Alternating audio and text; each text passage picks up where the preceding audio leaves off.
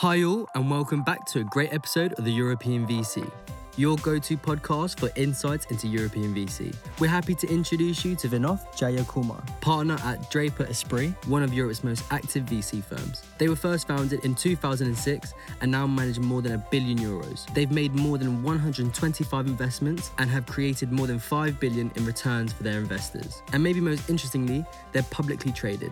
At Draper Esprit, Vinoth focuses the future of finance, insurance, fintech, proptech, and cybersecurity. He's interested in all of it. But what gets him truly excited is companies that aren't afraid of targeting the whole stack of financial products and services. No easy pickings for Vinoth. And don't forget, if you'd like to suggest topics or guests for future episodes, please do reach out to David or Andreas through LinkedIn or at the European VC. And if you love our show, do make sure to subscribe and share it with your friends. Also, if you're about to raise an international round, do let us know and we'll be happy to introduce you to relevant investors in the European VC community.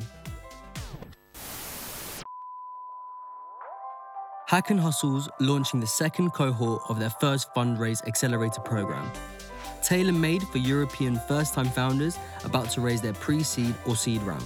In 10 weeks, founders learn directly from European VC champions while they build and execute on a no BS fundraise prep that will secure them their next round of financing fast. It's up or out. If founders don't keep up the pace, they're kicked. So participation and progress is ensured for the most ambitious teams. Invite founders in your network to visit hackhustle.co and apply to get connected to the European VC.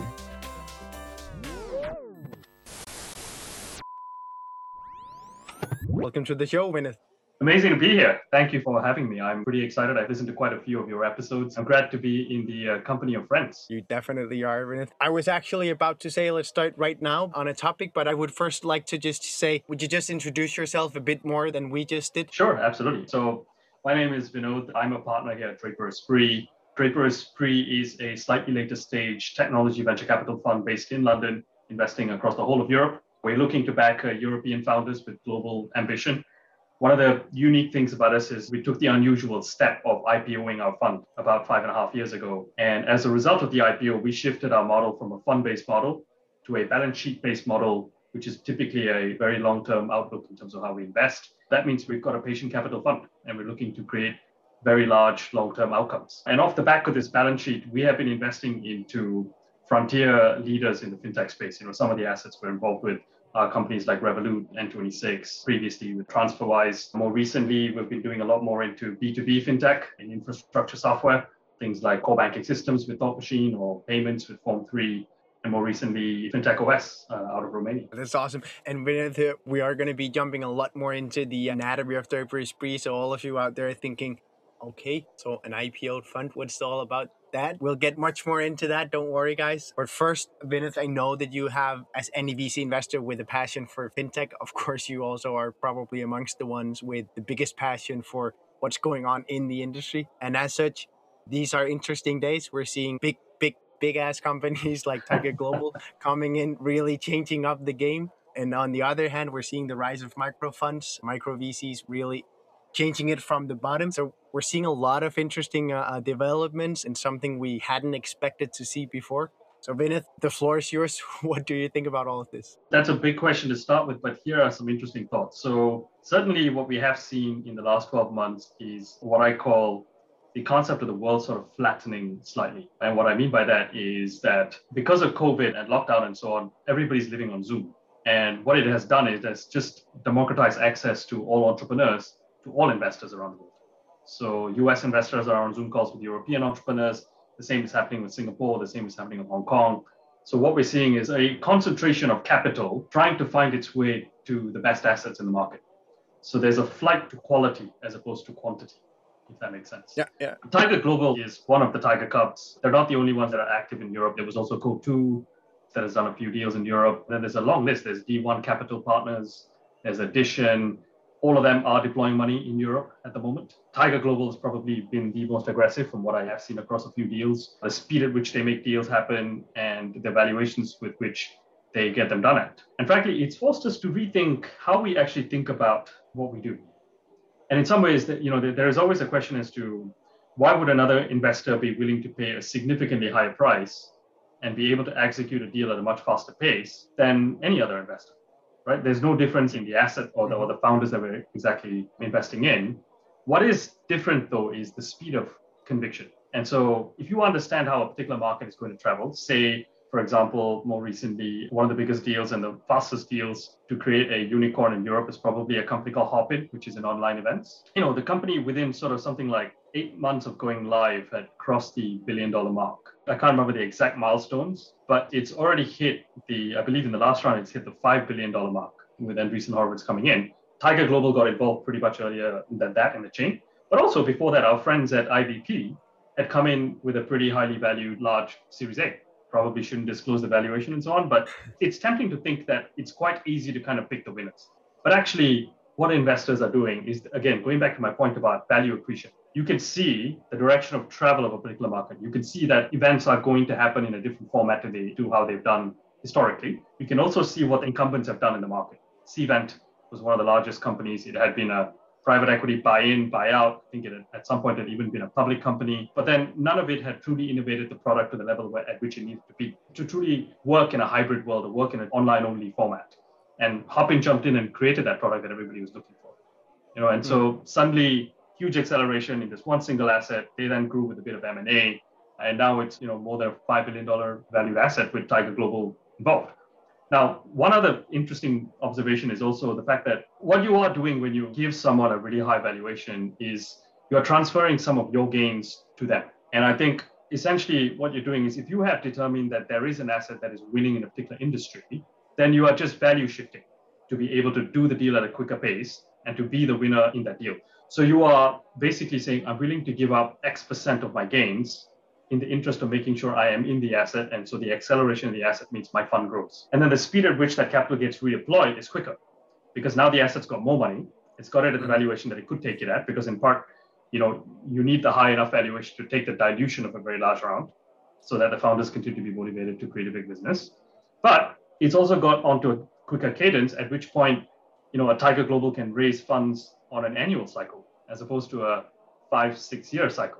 So it is about deployment into category winning assets. Would you care to comment on the fact, because I found it a bit surprising, on the fact that they've opted for such a hands-off approach by even externalizing the value add to the portfolio companies. And so it seems to me, as a very kind of wannabe guy in the industry, that they're double downing on their ability to really find the winners. I'd love to hear your thoughts about the fact that they kind of completely have that hands-off approach. This is an interesting one, because a few of the quote-unquote Tiger Cup funds are interacting with some of my portfolio companies. And the sell is the fact that they will be hands-off in terms of how the company is run, but they will not be hands-off in terms of how they will add value to the company, if that makes sense. So they don't want to get in the way of knowing what needs to be done next. And I think if you shifted it, essentially what the funds are saying is that this is empowerment capital. You as the entrepreneur and the founder know the journey you need to be on. What you need is the capital to accelerate what you're going to do. Now, if you need help in opening certain kinds of doors or looking for access to certain kinds of markets, we can do that in a completely offline fashion. And I contrast that with some of the other companies in the market who want quote unquote handholding, who want the guidance, who want to figure out, what kind of scaling challenges will I have? How do I recruit this kind of person? How do I build a team? Do I think about the design of my organization? There's the so-called Spotify model and various different models, which is now popularized also by Atlassian. There are lots of different ways in which you can think about what the value add looks like. Now, the issue is, in each one of those pieces of the value add, whether that's in recruitment or organizational design or compensation or go-to-market or scaling, there is a plethora of providers in the world who specialize in just that one vertical, right? So to suggest that one particular fund or any individual could be the master of all of those things, I would think is false. What I would think is more true is if you are the conduit and the connector to the people and the organizations that can do that. For example, we've got some companies now doing deep dive sales team organizational work with a few well-known consultants in the UK market. Right? And these are people who are trained and designed to think about what sales teams need to look like, inside versus outbound sales, designing what their compensations need to look like, designing what quota-bearing heads need to look like, how do they perform against their quota. All of these things need to be constantly tinkered with, and it's very hard for a single VC or VC fund to know that. What I believe Tiger and Go2 are doing is they are decentralizing it. They're just saying, we do capital allocation really well. Everything else will help you find it, as opposed to us doing it for you. And Vinoth, I'm sure you're talking about this inside Draper Esprit, maybe just recently also around the water cooler and in actual meeting rooms. The proverbial water cooler. I haven't been around one in a long time. Yeah, we've all been missing it. What are your thoughts? Because that's not your model. No, it's not. It hasn't been our model, and I don't believe it will ever be our model. But what I do believe, though, is I believe in founder empowerment.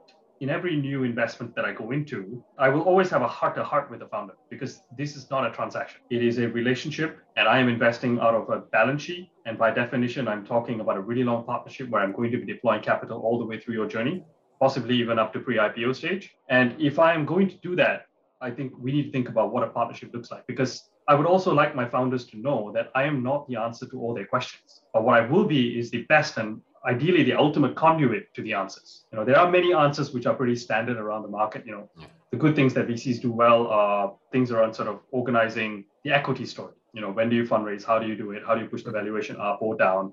How do you structure the financials to tell the story you want to tell? At the same time, how do you paint a vision? Are you building a category winning company? And what is the category you're winning in? Right? Are you evangelizing the solution or are you evangelizing the problem? There are category design questions that I think become interesting to a founder that a VC can be really good at doing.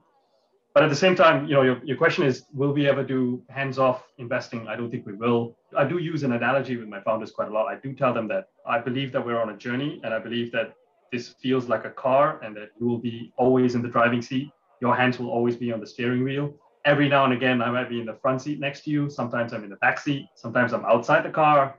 But my goal is to remind you, are we building a Ferrari or are we building a Ford? Because I have my eyes and lenses all over the world. Draper has a presence in many parts of the world. There are funds in Singapore and Japan and the US and so on. And I'm in constant contact with all my partners around the world. And so I can tell you, this is the evolution of payments in the Singaporean exchange versus what's happening in Australia. Whereas we are looking at the European landscape, right? And so for me, it's just this concept of reminding you that I'm here to help you in your journey and I'm never going to touch the steering wheel. I'm curious because when I think about the ecosystem where I'm at, Portugal, it's been reaching new heights. It's been been quite some hype and buzz around it.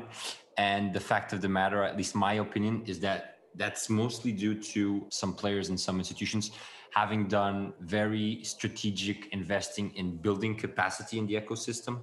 I think we owe it to that. And now we're starting to reap the benefits of that as an ecosystem where we have experienced founders who've kind of been through it. We start having that knowledge in the ecosystem. A more hands-off approach by funds, won't it privilege more kind of experienced founding teams versus first-time founding teams that they actually need the hand-holding because, it's the first time, right? They really need that support. You're right. And I think what you're pointing to is that kind of capital is not for everyone. Yeah. There are companies that execute so well that all they really need is more gas in the tank. One of my portfolio companies, Revolut, is executing so well across various different countries in the world. What it really needs is execution fuel, as it were, right? But if you're, and the freedom to do it. But also, I think it's relevant for us to talk about the stage at which you're fundraising. It's more likely that if you are a seed company or a Series A company, you will need guidance around sort of governance and growth and scale and, some of the basic challenges around recruiting the right people to the organization. When you go from a seed to a Series A company, you're likely to go from a 5-10 person outfit to a 25-50 person outfit. Yeah. It does look different, but you will still know everyone by name. Yeah. Right? Mm-hmm. Then you go from the A to the B, and the B is like 100 and 150 people. It starts to become a little bit more institutionalized, right? Now, as you go through that journey, the guidance you may receive from a great funder, it could be a venture capitalist, could be a private equity fund, could be anyone, is hugely helpful. And at the same time, you can also have that help without that investor needing to take a board seat on your board. We're an LP in a fund called Seed Camp based in London. Yeah. And they're amazing at picking out unicorns in Europe. And they don't take board seats, but they have a network in the back end, which they activate with very good efficiency to create value for all their founders, not just single founders. So they have a kind of a paid forward model inside of their network baked in. And Reshma and Carlos, who run the fund, are excellent at leveraging that for their founders. So you don't have to be on the board, as it were. Vinoth, I'm curious because now we talked about Tiger Global in the and the Tiger Cups in the late stages, and then we have I talked to Alexander Covello today. You might know him. He talked about the squeeze that you have around the traditional VCs, where you have the Tiger Globals coming in on the top, and then you have the micro VCs, solo VCs in the bottom. And that's going to create problems for the traditional VCs. What are your thoughts there? Yeah, I guess overall, the word is what I call scope creep. Anyone who were doing what they used to do before are either going higher or lower, wherever the activity takes them. I think if you look at some of the larger funds, they're also becoming completely multi-stage. Lightspeed's a multi-stage fund, Sequoia's a multi-stage fund. Increasingly, Draper Esprit are going to be slightly more multi-stage. We've historically done Series A and B really well. We're now going slightly more Series C rounds. We're launching a growth fund. Long term, we may even go more later stage. I don't want to speak out of turn yet, but the point is that we are thinking about sort of what kind of capital you need to have at the right point in time for founders. Now, on the bottom, not the bottom end, but the early end of the spectrum, you've got the so-called solo GPs, you've got the empowered angel networks, as it were, and I'm seeing much more competition creep into the market from them. I mean, for example, there was a payments deal in the Netherlands. This is about 2 years ago. I believe it was a 20 million Series A, and as opposed to taking any money from the VCs, the company took the 20 million from 20 individuals. I presume that the value from the 20 individuals, who I think on average, I guess, put in $1 million each. Yeah. If you can afford to put in $1 million each, you're likely to have been a reasonably successful entrepreneur in some right. Your value add to that one founder from 20 people is significantly higher. And in some ways, some of the Tiger Cubs, one of them is a fund called Lead Edge Capital. They have actually raised, I believe it was 500 million from 500 individuals. The 500 individuals are like Fortune 500 CEOs and ex-execs of really big tech companies and that kind of stuff. So the value add immediately for people who know how to do this stuff is valuable. And in that instance, you don't need handholding. You just need real-time impact. Yeah. There's one thing I've been dying to know your opinion on, and I'm shifting topics, but it's also about trends and the state of affairs. In the Nordics, particularly, I haven't seen it down here, down south. I'm starting to hear a lot of founders talk about mini IPOs or whatever that word means. So smaller stock exchanges where they go in and they IPO to get the equivalent to what in euro terms would be, I would say, seed or maybe Series A in some cases. I'm very confused about this, first and foremost. And then secondly, I'd love to know what you think about it in terms of how it affects the funding path of these companies. I don't know specifically what you refer to by mini IPOs, but I do know in the UK context, we have two exchanges. There's the main market and the AIM market. Yeah. And on the AIM market, you can list relatively smaller companies. For example, I'm not exactly sure the parameters for the cutoff, but I think you can list a company that has crossed 10 or 15 million in revenue. So you don't have to be big at all to go public. Yeah. The only thing you really got to think about is going public is a completely different beast. Yeah. And this is the challenge that early stage companies are facing with SPACs. Having to go from a private market environment to a public market environment has totally different pressures. I mean, we know that firsthand because we IPO'd our fund. The level of the look-through, the level of reporting, the level of governance. It doesn't mean that a private fund doesn't have all these things or a private company doesn't have all these things. It's just that it does not have to have it in such a productized format as we do. Like we would need investor relations as a function.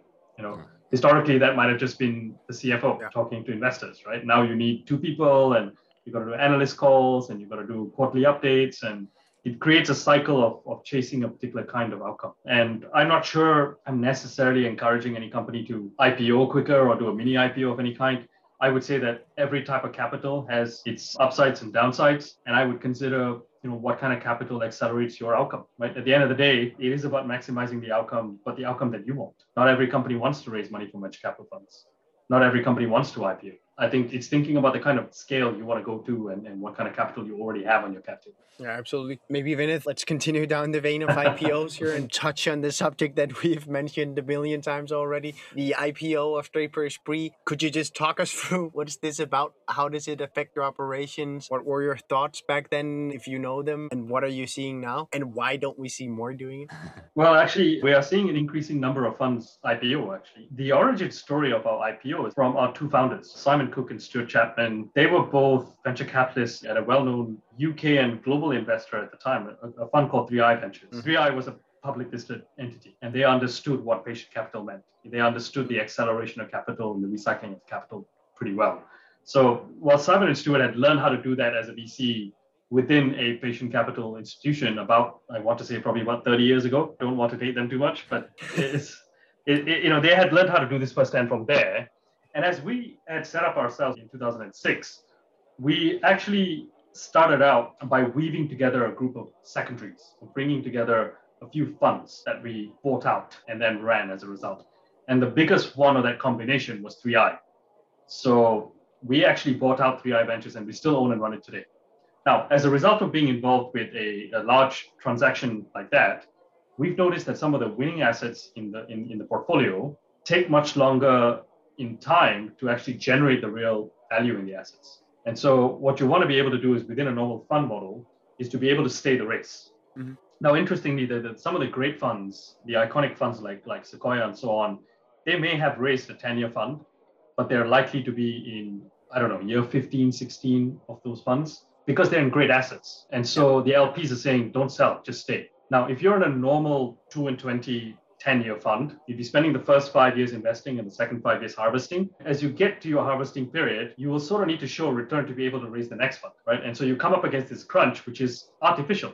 It's against some window that no entrepreneur cares about because they're only just building their business, right?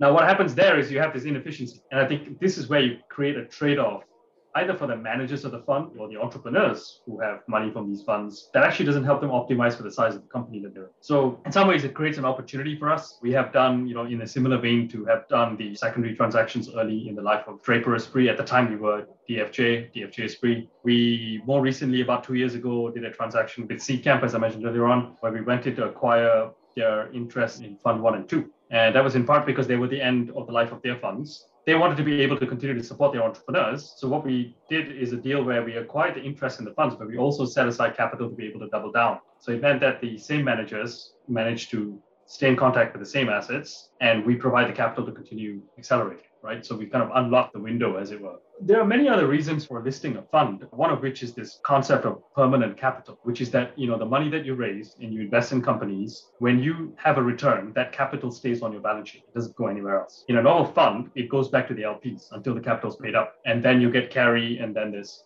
potentially super carry, and then you might split the difference. Different funds have different ways of doing it.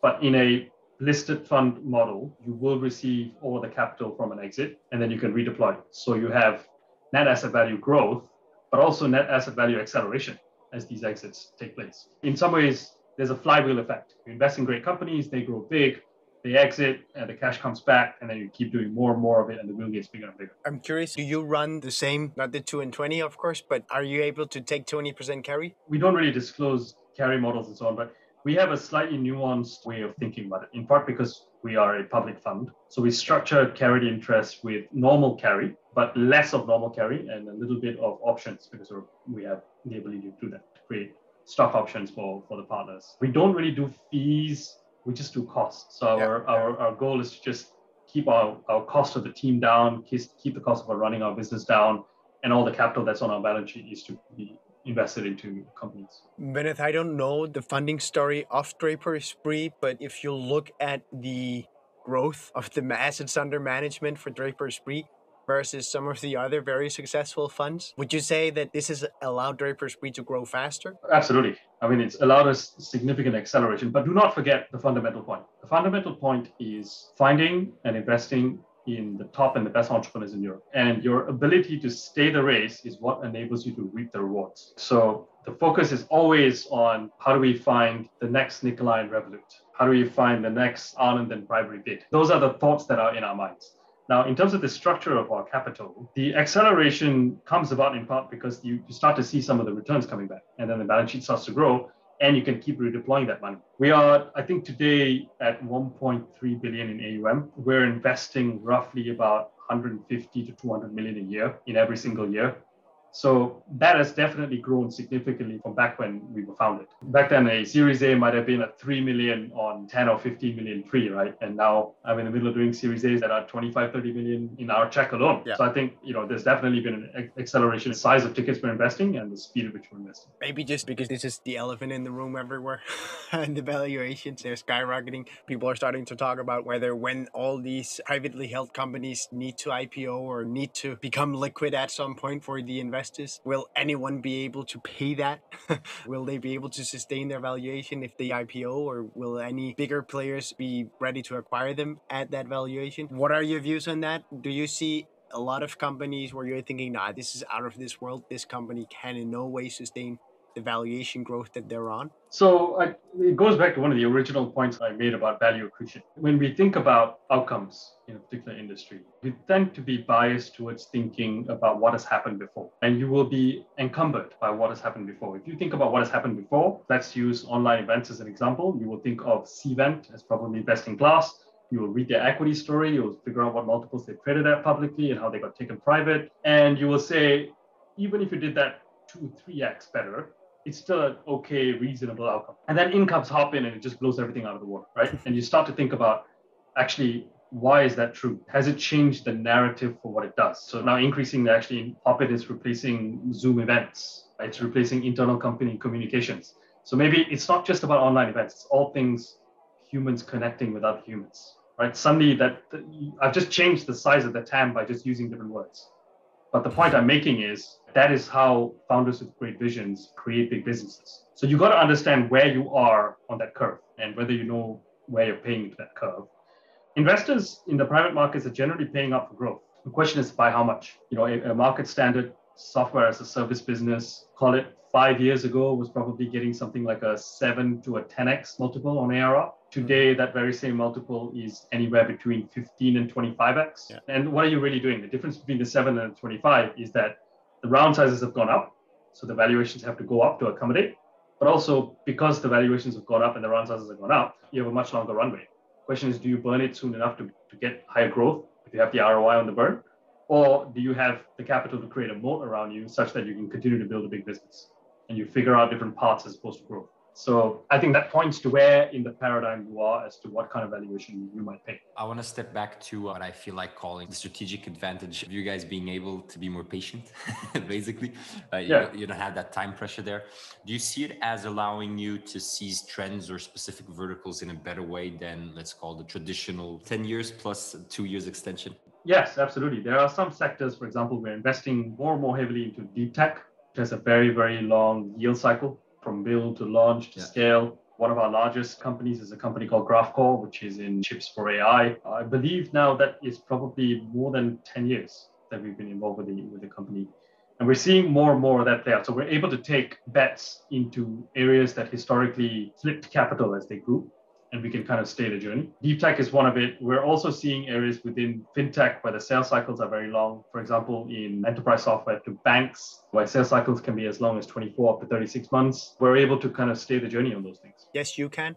But the rest of the ecosystem can't. Yeah. So, I mean, that's strictly speaking, that's not actually true because we have the crossover funds coming into enterprise software companies. If I use a real-time example, Thought Machine, core banking systems, long sales cycle, but very large outcome. The two funds involved more recently is ourselves, Draper, Esprit, and then another fund called Eurazeo. Eurazeo is also a public listed fund, so they've got a patient capital vehicle. So we are seeing much more of an interaction between investors who are able to kind of think really, really long term. Now, long term is obviously not long term for just the sake of being long term. You need to know that there is a certain value accretion taking place in the business. What long term allows you to do is if the J curve is not quite as steep, and if it's a little bit flatter, you're okay to stay the journey because you still believe in the vision. That's the difference. Yeah. Out of nowhere, MIT's fund The Engine. Do you know them? I don't know them personally, no. Just curious because that's another player who are doing on what they call tough tech and deep tech, the very, very research grounded work that needs the very, very patient capital. That's where they're focusing. And I was just curious if you were kind of seeing the same development in Europe, that we're seeing more funds going towards these areas that just require the patient capital, and then the funds that actually manage to either, as you explained, Sequoia and Reason being able to stay the journey, just because even though they are from the outside on a 10-year fund cycle, they aren't. Are you seeing funds in Europe acting the same way as well? The honest answer to that is from the perspective of the entrepreneur. If you are a winning company with significant growth, building into a existing or even a new category, and it looks like you maybe crowned the king, take for example Revolut, then the kind of capital that becomes involved with the business becomes less relevant because it's only the quality of the funds that are being involved that matters, right? So you may have a small check, high value VC fund, you may have a larger listed fund like us, you may also have a normal fund like Bond run by Mary Meeker, spun out of Kleiner Perkins. involved with the Revolut. If you look at the mix of that, at the end of the day, like I said, the driver is the entrepreneur and the business that they're building.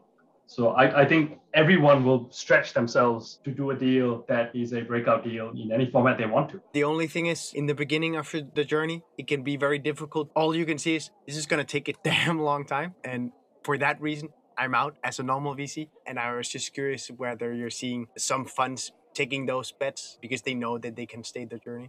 I think the answer to that is a little bit more nuanced, Andreas, in part because there are funds that specialize in doing specific kinds of things. For example, for a long time, you've had and you still have IP commercialization organizations. Some of them have been listed. IP Group is one of them. Allied Minds is another one of them. And these are listed, and as a result, they are investing out of a balance sheet. So they have a patient capital model too, right? But they're very focused on commercializing IP out of university. We are an LP in a fund called IQ Capital, based in Cambridge.